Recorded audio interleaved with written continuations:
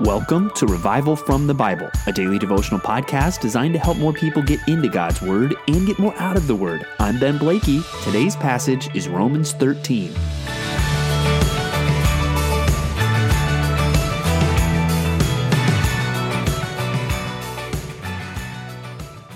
Let's talk about everybody's favorite subject, the government.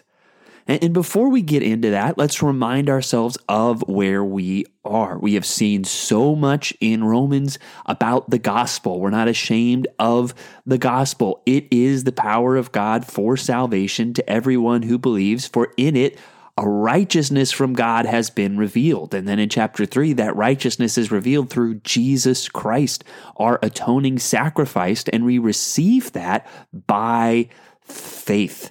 And now we walk in freedom from the flesh. We walk according to the Spirit.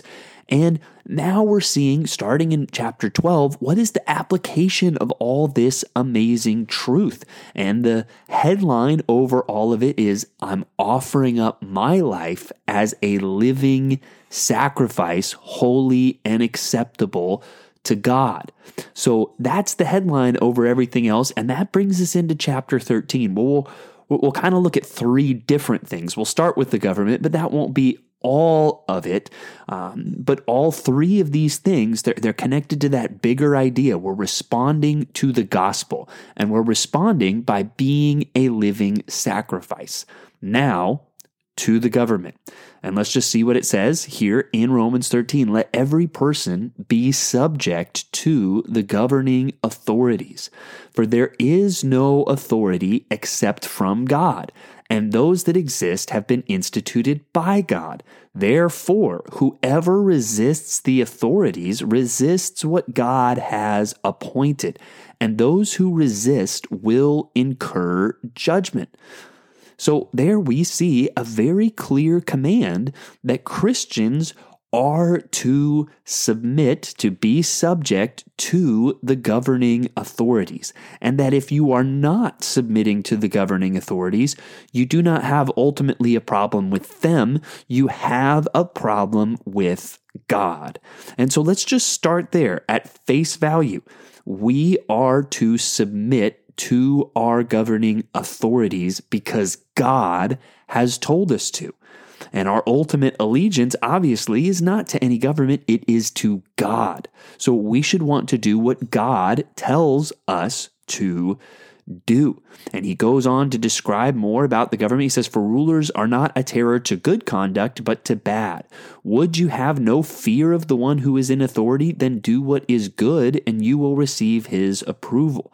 For he is God's servant for your good. But if you do wrong, be afraid, for he does not bear the sword in vain. He is the servant of God, an avenger who carries out God's wrath on the wrongdoer. Therefore, one must be in subjection. And again, get this, not only to avoid God's wrath, but also for the sake of conscience. And then it kind of closes out with some practical things. For because of this, you also pay taxes, for the authorities are ministers of God, attending to this very thing. Pay to all what is owed to them, taxes to whom taxes are owed, revenue to whom revenue is owed, respect to whom respect is owed, honor to whom honor is owed. And this is a passage where I think a lot of Christians, we jump immediately to the exceptions. And as we'll see, I believe biblically there are some exceptions to what is being said here. But sometimes I think we jump too quickly to those exceptions. Just consider again what God is saying here. You, as a Christian, as a living sacrifice to God, you are meant in some ways to be a model citizen who obeys the government and shows respect to the leaders. And you're doing this not because they're great, but because of God, because you don't want to come across the wrath of God. You don't want to resist God. That is the reason that is given here. And again, I think it's good for us to remember that Romans 13 here and what we see also in 1 Peter about Christians and the government, these were written under governments that we would say, well, these governments are out of control. These are led by wicked men and they are doing wicked things and there's no rights for people. Look at all the rights violations. We would not be fans of these governments. But here the Bible is telling Christians to submit and to honor those who really are in those positions. So start there. Are you obeying the government? And are you honoring your leaders? And if you're like, well, no, well, consider what it says. You don't ultimately have a problem with the government. You have a problem with God. So is that just the default of your heart? I want to do what the Bible says, and I want to do, therefore, what my governing authorities tell me to do, because that's what the Bible tells me to do. Now, are there exceptions to this? Yes. And I think we see clearly in the scriptures, again, our allegiance is to God, and I'm obeying government because God tells me to. And so if the government tells me to do something that God says don't do that, well, I'm going to go with God. Or if the government tells me to stop doing something that God clearly commands me to do, I'm going to go with God. As Peter says in Acts, right, we have to obey God rather than men. Or you think of Daniel, right, when the order is given, don't pray, or to his friends, or the order is given, you need to bow down to this statue. They're going to say, no, we are going to obey God. And that's where I think it's helpful. My ultimate allegiance is to God. And so I'm going to obey him. And I'm obeying the government not because of the government. I'm obeying the government because of God. And if those paths part where I can't obey the government and obey God, I'm going to obey God every single time. And that would take courage, I think, and bravery to do that. Now, are there other exceptions? I've heard Christians make more arguments that, well, Christians actually don't have to pay most of the taxes today because these aren't good taxes. So you should pay the taxes to not go to jail, but you don't really have to pay those taxes. Or people making arguments, well, if a government passes a law that's no good, Christians don't really have to obey it. And I find some of those arguments concerning because I think they go beyond what the Bible says. I think if you just read the Bible, you're not going to get to those places of, well, I don't think what the government's doing is right, so I don't have to obey it. I would encourage Christians, hey, I'm going to obey the government unless there is a clear conflict between what the government is telling me and what God is telling me.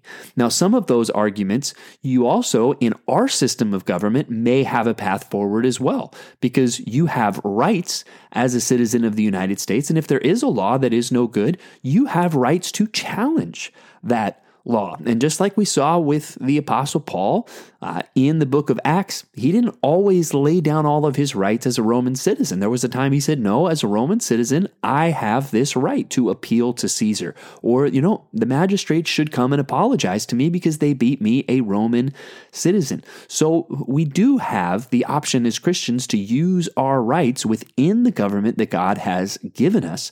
And so some of those things, when we think about unfair laws, there may be a godly way to challenge those things because of the laws of our nation, which are clearly different from the laws in the times that Romans was written. But again, what's our default? Well, ultimately, it's about God, and I am offering my life as a living sacrifice to God. So therefore, I'm going to obey the government, not because they're so great, but because I want to obey God. And that should be the default position of our hearts.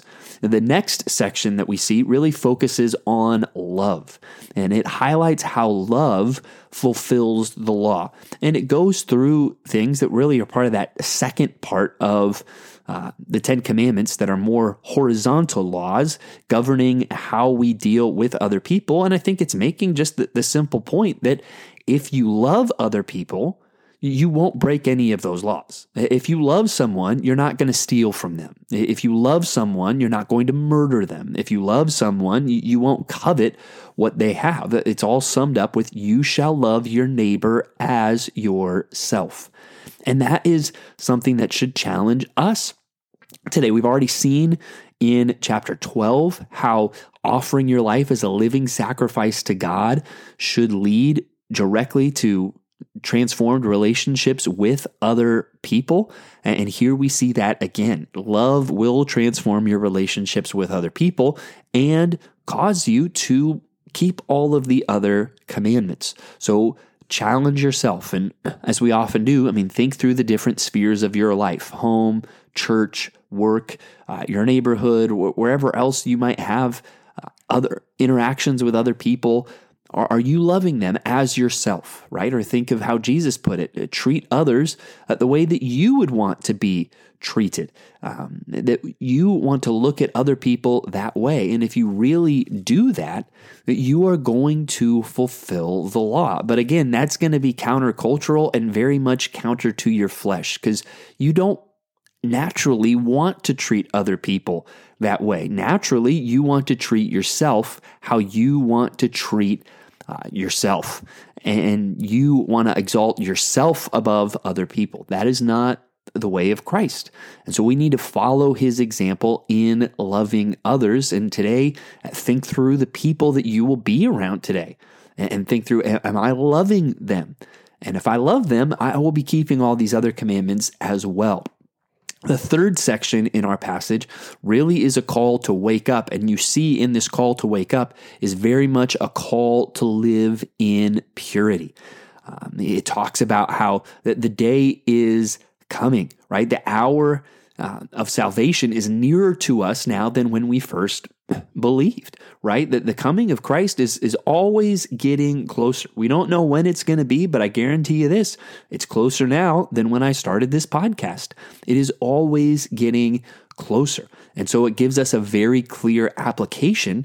So then let us cast off the works of darkness and put on the armor of light.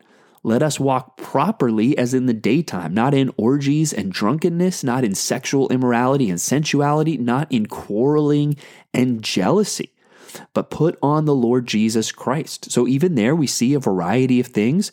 We see drunkenness talked about. We see sexual sin talked about. We see interpersonal sins of quarreling and jealousy talked about. And as a Christian, we are to put all of those things away. We are to live in purity. We are to be awake, knowing that Jesus is coming back soon. I don't want to be caught sleeping. So if I could highlight one phrase from that last section, it would be in verse 14. But put on the Lord Jesus Christ and make no provision for the flesh to gratify its desires. We are to put on Christ. We are a living sacrifice for him. So make no provision for the flesh. And think through that. Do you struggle with drunkenness? Well, make no provision for the flesh. Don't even open that door to give yourself the opportunity to engage in that. Are you tempted by sexual immorality? Well, then there are things you probably need to cut out of your life and make no provision. Don't give an inch in your heart to something that is inappropriate, whether that's just in your mind or something that you watch. No, make no provision for the flesh. Or are you struggling with other people? Don't give bitter thoughts towards them or selfish thoughts towards them any space in your mind. Make no provision for the flesh. So again, think about today. What are you going to be tempted by? Make no provision. Don't walk down a different road if you need to. Intentionally think different things about other people if you need to. Make no provision for the flesh. We are justified by the grace of God through faith in our Lord Jesus Christ. That is amazing. And it should transform everything about the way we live, whether that's how we interact with the government or how we interact with other people and how we interact with temptation. Let us put on the Lord Jesus Christ. Thanks for digging into God's Word with me today on Revival from the Bible. For more resources, check out revivalfromthebible.com. To learn more about Compass Bible Church Treasure Valley, go to compassbible.tv. The grace of our Lord Jesus Christ be with you.